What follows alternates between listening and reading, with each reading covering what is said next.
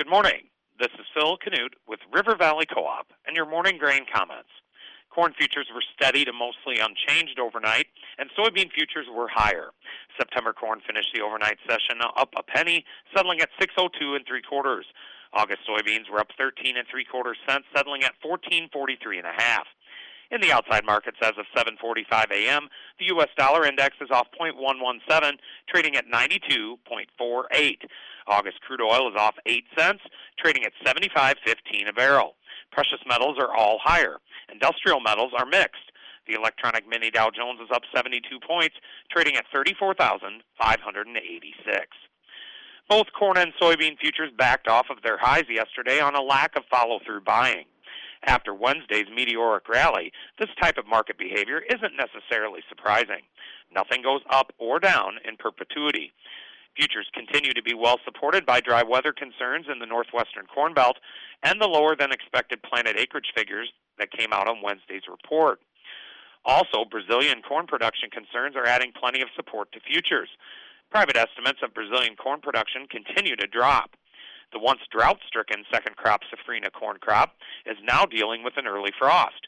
One private analyst has lowered the total Brazilian corn crop production estimate to 87.9 million metric ton. USDA's last estimate was 98.5 million metric ton. The difference in those production estimates equates to just over 400 million bushels. If all of that is made up by the U.S., imagine what that does to the balance sheet. Of course, some of it will be made up by Ukraine and others. But even if it's 200 million bushels that have to come out of the U.S. as a result of Brazil's production problems, it still makes a heck of a dent in the balance sheet. Soybean futures remain well supported by Chinese demand for new crop bushels, along with the lower-than-expected acreage figure.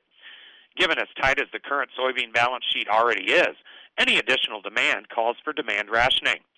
So there are many factors at play here supporting futures. However, overall, this is a weather market. Any twist and turn in the forecast, one way or another, will be scrutinized by traders, and futures will react accordingly. Yesterday, the fund sold 1,000 contracts of corn, sold 5,000 contracts of soybeans, and sold 9,500 contracts of wheat.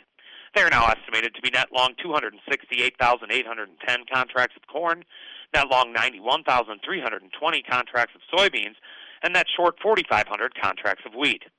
This afternoon's CFTC Commitment of Traders report will show actual managed money positions as of Tuesday.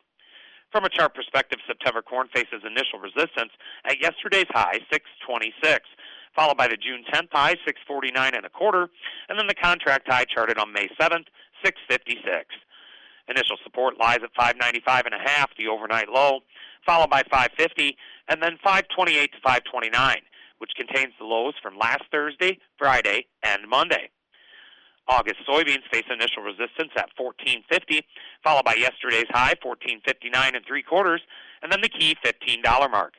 Initial support lies at 14.09, yesterday's low, followed by the key $14 mark, and then 13.50. Opening calls are mixed. And with all of that, have a great Friday and a wonderful 4th of July weekend from your friends at River Valley Co-op.